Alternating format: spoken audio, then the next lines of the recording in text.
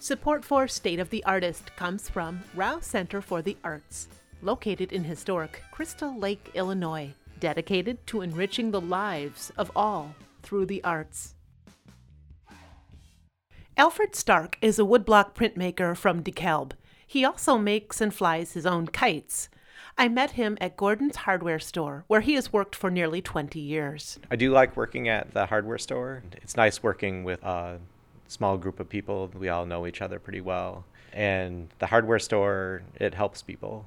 It's a kind of work that helps people with things that they definitely need. And that's what I like.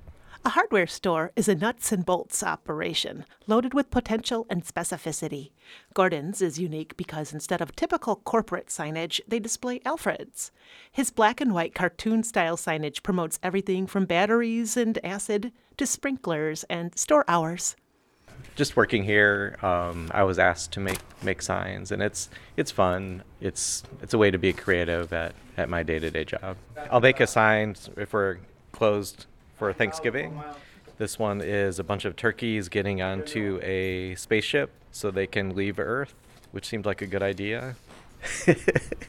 Alfred has a great sense of humor and a formal education.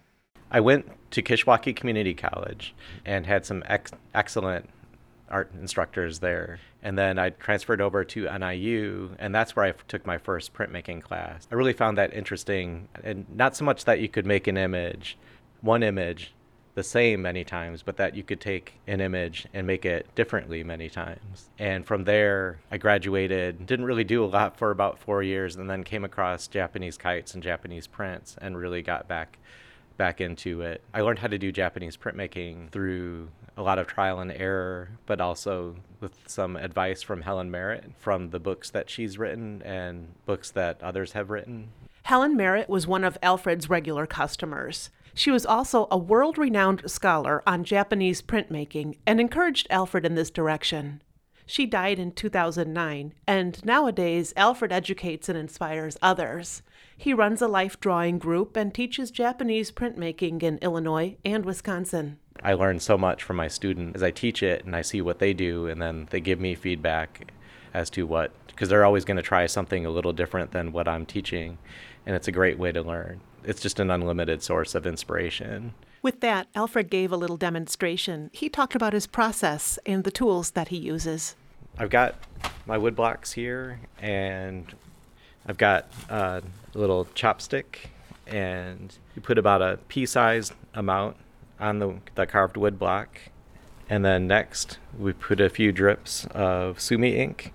Sumi ink is made from pine needle soot, and it's the only ink that I found that is truly black. It doesn't look blue or red or purple. It's black. Japanese printmaking is so clean and non-toxic and direct, and I love working with water-based paints and inks. And black and white is my favorite way to work. I feel like I can get down to what's essentially beautiful about the form of the subject, movement of the subject. Sometimes I think color actually interferes with that.